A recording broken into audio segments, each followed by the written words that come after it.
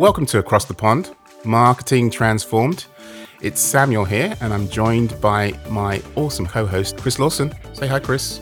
Hey, Sam. How you doing? Yeah, it's kind of coming towards the end of the season, so I'm a bit sad. But I won't tell the audience that. No, don't tell them, because we've still got a few things in store, haven't we? Yeah, and we put a lot of effort into each of the episodes, and what I love about this season is we're building on some great guests we've had, and ideas and inspiration from them, and just some sort of noodling we've done since that. Similar to the rest of the season, we had a great conversation last week with Alan Adamson, and we're just going to go into some of the things he shared, some of the ideas that we've built off based on our conversation. And Alan Adamson, he's a co-founder and managing partner at Metaforce.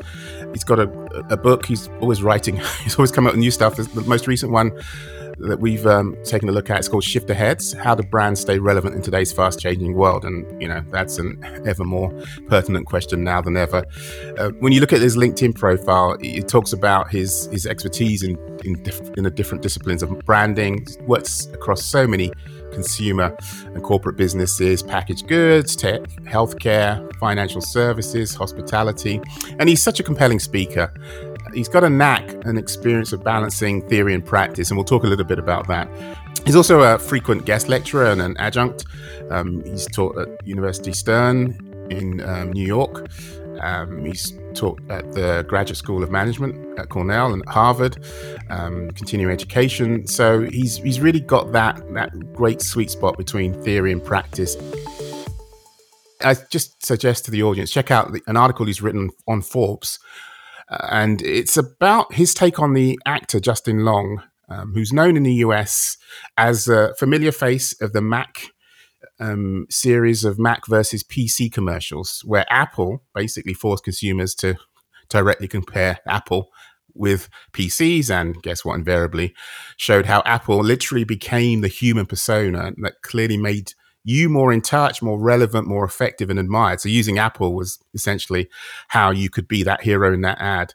And so Intel have hired this formerly Mac guy to say, no, secretly, after all, I was actually really into PCs. Someone didn't sort their exclusivity clause out of the contract, did they? Yeah, and Alan doesn't think it's going to work well, and I kind of tend to agree, because at first glance it's an ad campaign with a great twist, right? You're using the Mac guy to get you to stop and take another look at why a PC is better, or does it? After watching a couple more of the ads in the series, I started to sense like a knot in my stomach, because I had flashbacks of just how darn complicated and arduous it was actually to pick my latest PC, which I bought a couple of months ago. Do I now need a folding screen? Which brand should I actually go for? What freaking pencil or stylus works with my Lenovo touchscreen? So many choices, and I can't. And I still haven't figured out which blooming, I was going to swear there, pencil or stylus works. So I've got all these negative feelings, and like my heart, only one brand story reassures me for its quality, its design, and ability to do what I need. Oh shoot, I should have got an Apple Mac, right? Yeah. Well, look, we haven't got enough time to work out why you didn't, but there is theory and there is practice, Sam, and hey, perhaps I've been sucked into that Mac ecosystem too much. It still frustrates the hell out of me, the constant upgrades that are required, and it's infuriating. Although I've got to say, the live chat, I think, is a excellent experience, and I still buy Mac products. So yeah, who knows? Maybe I've been sucked into the power of branding too much. But anyway, we're going to get to that a bit later on, that power of branding, and tease up nicely thinking about theory versus practice, doesn't it? One of the things we constantly wrestle with is this idea of theory versus practice. And I remember how I got my first job as a brand manager eons ago. At the time, I was a marketing manager at Safeway, the grocery retailer, which is in the UK at the time. We first met, Chris. This was the early 2000s. It is indeed. And a part of the process then for this new job, after I left you behind in my shadow, my wake, part of the process was to answer a case study question on how to launch a new product line from a Gillette brand. So I'm writing a case study, try and get this job. And I recall I referenced some of the books and thought leaders behind the frameworks of marketing communication. One of the notable frameworks is it's called AIDA, AIDA, attention, interest, desire, action. It's very linear and implies like one-way journey of communication. But I just felt advertising wasn't going to work well for this product that I was building a case for, which relied on the healthcare category. And it's really influenced by consumer advocacy and health conscious consumers who are doing research.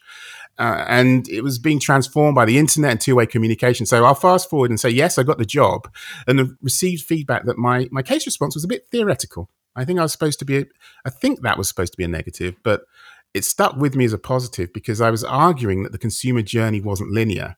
So how could advertising in that traditional way be the answer? I think, though, one of the things that will always sort of get leveled at marketing directors or even marketing executives is you have to make it practical, don't you?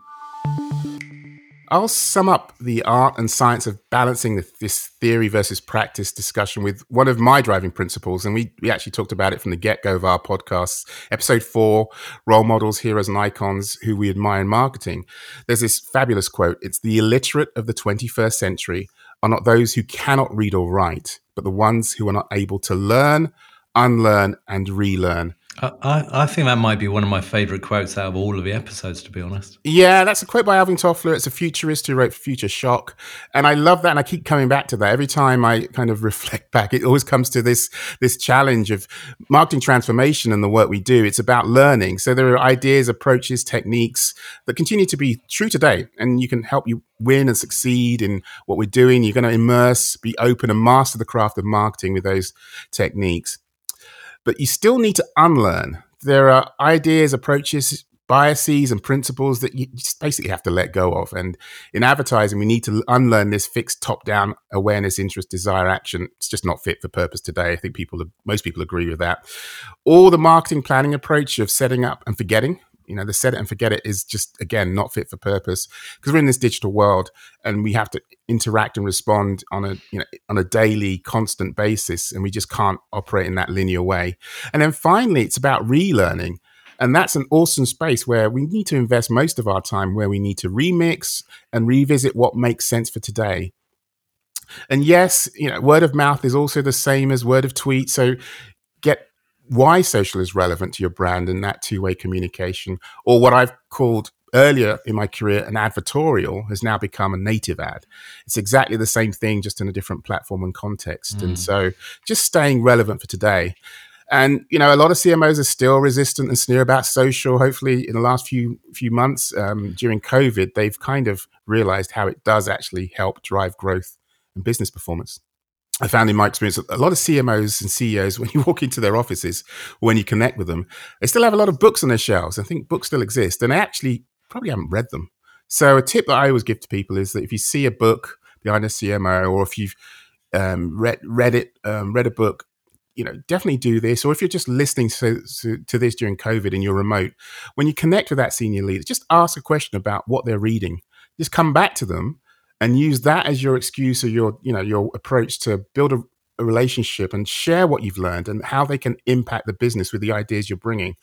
Use that because you're now connecting. And from most of my experience, most of them just don't have the time to actually read the books or read the articles or even turn the article they've read into an actionable set of actions and next steps. Too busy listening to our podcast. That's why, Sam. Well, there you go. But fascinating though. It reminds me of that story of moving from theory to practice. And again, how I got my job at Safeway was writing a letter directly to this brilliant guy who headed up this new function. And his name was Stephen Taylor. He went on to run Yahoo for EMEA, now lives in San Fran, working on many sort of fast-paced startups, really, really incredible career and inspirational guy. And at Safeway, he just set up the loyalty scheme and reorganized the marketing department about customer segments. It was all about relationship marketing. And I actually wrote to him and said, look, I really get the fact that this isn't a one-size-fits-all approach and that it should be about relevance and personalization, which, again, really has almost been the making of my career. He invited me in for an interview. I joined a team that was full of grads that have come from more traditional routes than me. And I guess that's really the start of me putting that theory into practice. That was a direct response campaign in itself, and just shows that you can't just sit there on the sidelines. You have to take proactive action. I just think there's also this practice to theory application as well. And as an adjunct professor, one seemingly perhaps tactical nudges that I've given my students is, having walked the shoes of a CMO, I'm always applying that to projects and assignments and coursework and that point of view. And it's as basic as getting the brand name spelled correctly on the assignment or not. Getting that wrong is an instant disqualifier in most pitches. And so don't be the agency or the marketer that spells Procter, as in Procter & Gamble, with an OR at the end instead of an ER. I used to dock points for my students, and they'd explain to them, look, that mistake could have cost you a 7-figure account win as a practical impact of getting that name wrong. So I think one of the other things that we talked about with Alan was that role of culture in marketing, and it's definitely something worth reflecting on here and reminding ourselves what culture is. It's about ideas, it's customs, and it's social behaviors. And the two are so intrinsically linked, marketing and culture, because the brands that we most admire help define a culture, and yet culture inspires a brand as well. And we shouldn't forget that before they're mainstream, they're normally underground or trendsetters. And that equally applies to a cultural trend or indeed a brand itself. I think some of the things that we take for granted at the moment, but we know is going to change. You take something as simple as public spaces, or how businesses and brands occupy public spaces, and it's going through a dramatic rethink. You think about the Genius Bar, WeWork, they're two that come to mind from a business perspective, where they're almost part of a sort of cultural phenomenon, and then they're now going to need to rethink exactly how those work again, and how those brands actually sort of fulfill themselves in the sort of post-pandemic world as we sort of come out and we get more back to these physical spaces. But it's interesting if you think about the super clubs, the dance clubs, which are still really struggling to open or find their place in the UK and know when they may well open. And you wonder whether music may well have another redefinition because of the need for more seated or outdoor venues. So does that affect dance music, for instance? Does it tone down so that these venues can also be used for multi-entertainment? Or does it actually increase the decibel level because it recognises that it's only really going to be listened to at festivals now rather than internal venues? The examples are numerous, but what I was struck by when we spoke to Alan was that he was talking about going behind the usual suspects. And as he put it, he said, to me, it's really critical for success in marketing, because if you don't see what's happening around you, you can't help your clients figure out where to go. And when I look for inspiration, I look for reading something that I haven't read before or seeing a movie that I haven't seen before. And that really sort of struck me, because that thirst for knowledge is an essential quality. And you shouldn't just look for it on social media. Look for it in history, look for it in books, look for it in culture. And that's also about conversations with real customer. And I think that's what really helps define you, whether you're going to be a trendsetter or an also-ran. Does that ring true to you, Sam? Yeah, it's linking back to this idea of actually studying the frameworks, the tools, and actually knowing that stuff before you can then learn how to sort of relearn how to move in a different direction. Yeah, and I'm working with a brand at the moment over in the UK called Gravity Entertainment, and at the moment they believe that they have seen the future and they are seizing it. And these are two guys that have set up a really successful organization running trampoline parks, rock climbing, and the like, all across the UK and across some of the rest of the world as well. And at a time where the high street is having a really tough time, and there's demise of sort of established retailers and incredibly well-known retailers such as Debenhams falling into disrepair, they're reclaiming the high streets. They're helping sort of bring fun back to the high streets. And as Debenhams has pulled out of a massive site in Wandsworth, they have moved in. And it's an audacious thing to do. It's an 80,000 square foot of space. This is a huge area. And they're redefining it as an e-karting experience and an immersive experience through the streets of Tokyo and downtown New York, along with state-of-the-art bowling and golf and darts and e-gaming as well. But I think that the fascinating thing there is that they've taken a seed of an idea, which is about active entertainment, and absolutely exploded it. They're childhood friends, chalk and cheese in some way, but driven by this inspired vision to bet the house on the fact that a generation will be crying out for experience and entertainment as soon as we are out of lockdown, however long that takes. But I think they are born innovators, Sam. And this was one of the things that we discussed with Alan about routine disruption, about the sort of this natural nature of carrying on in innovation, those that constantly tear up a rule book as a matter of routine. And I also like the fact that one of the best articles I found of a matter came from EY. So perhaps Aleppo can change their spots. Quite a traditional organization or consultancy in some cases. But what I liked about it was that it dealt with the practicality, not the theory of disruption. And it talked about the fact that you have to ask and be asked uncomfortable questions. Get ready for change and consider the reality of the future of your organization, allowing you to plan alternative futures. And I thought that was quite powerful, that point about planning alternative futures. And something that we've talked about before is making sure you've got that contingency plan of point A, B, and so on and so on. And again, I was struck by the fact that Alan said that one of his biggest regrets was not seizing that entrepreneurial path early, although when you read out his bio, it's quite clear that he's done a huge amount of other things in the meantime. And it's interesting if you think about influencers, which could be considered on the cutting edge of culture now. At a time of COVID, there was a group of influencers that clearly struggled. You'd look at sort of travel influencers, for instance, due to the nature of the post. But fitness influencers absolutely thrived because, in a way, they adapted their platform to still do well and made sure that they adapted their content to cover home workouts and capture a different audience as well as the one they already had. And they will come out stronger and fitter. No pun intended, or deliberate pun intended? No pun intended, of course, Sam. I'll leave the puns to you.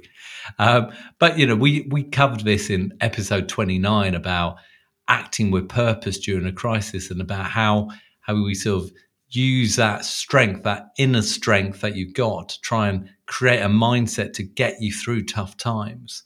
So routine disruption is very much about how you adapt that mindset to deal with positive change and the need for change as well. And I think there's some good examples of that all around us. Yeah, you've given a lot of stimulus there on ways to think about this idea of routine disruption. As I was reflecting back on my career, I think I've got a great example that links back to both this idea of routine disruption and also the earlier point we were talking about of theory versus practice. And the story and idea I shared back in episode 11 of the rise of the engagement hacker. And it was a time when I was working on the Kenmore brand at Sears and where I changed my mind, basically. And I unlearned the idea of recruiting new consumers to actually relearn how to do retention and referral.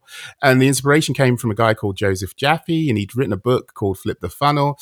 And it was making me think about how business worked and creating a relationship management ecosystem and targeting existing consumers. So I started to realize the opportunity to actually target existing owners of our products. And the premise here is the average purchase cycle is at least every 7 years for large $1,000 appliances. And it was a way to try and provide a sustainable platform that would give us some brand advocacy and referral that would actually leverage some of the communication that we had going on. And so essentially to support the higher online conversion rates, things like small appliances and replacement parts. So what we did was focus about retaining consumers, and when they came back in or were purchasing a small appliance from the existing Kenmore brand, be it a toaster oven or coffee maker or a kettle, and using that relationship to get them to actually stay with us, to talk about us more, to refer their experiences with our products. And when it comes to food and cooking, people like to talk about stuff organically. and naturally. And you get a new washing machine that washes faster and dries better than what you used to have. You kind of want to share that. And actually, because you're saving time and you can get on with other things in your life, you actually want to tell your friends and your peers and your neighbors that it's something that, they can emulate. So after that retention part and referral part, then came the recruiting part, which is about leveraging those brand lovers to recruit the new prospects and purchasers. But I have to admit, it was really tough to get buy-in because it was about unlearning the prospecting and relearning the role of existing consumers and customers. And that was just so antithetical at the time I was doing that, maybe sort of a decade ago.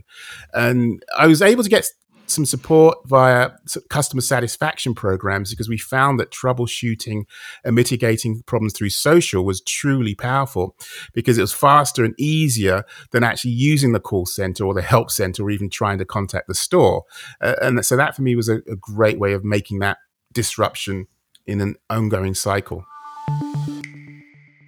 So we're going to have to end this episode on a big, juicy topic that I love the fact we covered with Alan in that episode when we interviewed him. And it's the idea of brand versus branding. And these two words are often used interchangeably. And he asked the question of what is the difference between brand and branding? So I'll give the audience a moment to reflect. I think I heard a few people shout out their answers. So Alan's definition, which we love, is the brand is what you want people to remember. It's your story, what you stand for, who you are, and if you're different. And branding is how you get that story in people's head. And it's such a simple definition, but a complex idea to actually execute well. I'm a brand fanatic, so you're probably going to expect me to pontificate now about ideas and brand speak, but I'm going to surprise you by making my brand point a metrics point. And one of the biggest misconceptions I've faced is the perception that you can't actually measure brands. You need to bring data to an opinion party as a marketer. And this is an Achilles heel that I've successfully defended. And there's proof that you can measure brands and the impact of shifting a brand's positioning. And I'll give a shout out to one of the tools for metrics that I've used successfully to show P&L impact of brand health, and it's called Brand Asset Valuator. And that's a methodology that I've had a lot of success with relating to brand health because it really does a good job of putting real data and actionable attributes and insights and the elements into what's building up a brand. It helps you figure out how to meaningfully differentiate your brand and what's relevant or not to your consumer in relation to your brand and your category. What's the true insight that's driving your brand performance versus other drivers? You can actually see the results over time and in relation to competition. You can actually see the shift in consumer behaviors linked to the shift in your brand positioning. Or worse, you can see how they've shifted their brand that's led to brand growth. And so this is something that I always teach students and often have to educate the practitioners when I'm sort of in my office world as well, because it's often more of a motivator. And I've also seen it as to be the most informative and actionable explainer of actually the business performance. So a lot of numbers, a spreadsheet and a P&L, but if you actually have this brand data, you can explain what's happening within the business much better than a P&L spreadsheet can actually ever give you. And so if you want to go back, check out episode 13, Measuring Marketing Success, putting metrics into action. It's a great resource on how to measure the right things to have the right brand impacts. Yeah, such an important point. I mean, even back in the day in episode 13, one of the points we said is that if you can't measure it, then don't do it. And one of the reasons why we dedicated the whole of Series 4 to trying to create an agile marketing action plan was to get across the fact that marketing isn't rocket science. It's simply marketing, and we shouldn't overcomplicate it, but we should measure it. And back to an Alan quote, which I think is a really nice, that definition is brand is what you want people to remember, your story, what you stand for and who you are. It really starts with the customer. The customer has to define what your brand is. It's your job to anticipate what the customer wants, but it's also your job to adapt to it. And that adaptation could be an evolution or it could be transformation. When we set up Marketing Transformed, we were clear that the examples where this was happening were big and small. And there's some great examples of tech-orientated companies with a human touch that we brought out in episode 31 as well. So just because you're a SaaS-orientated business, this equally applies to you. You have to think about where does your brand go, and how do you adapt to what your customer wants. And do remember that being customer first is not just about a label, it's about acting on it, even when it appears to go against commercial sense, because you have to play the long game there. And my top tip is to start with an audience of one and make a difference there. And then once you made a difference to that one, then move on to the next one.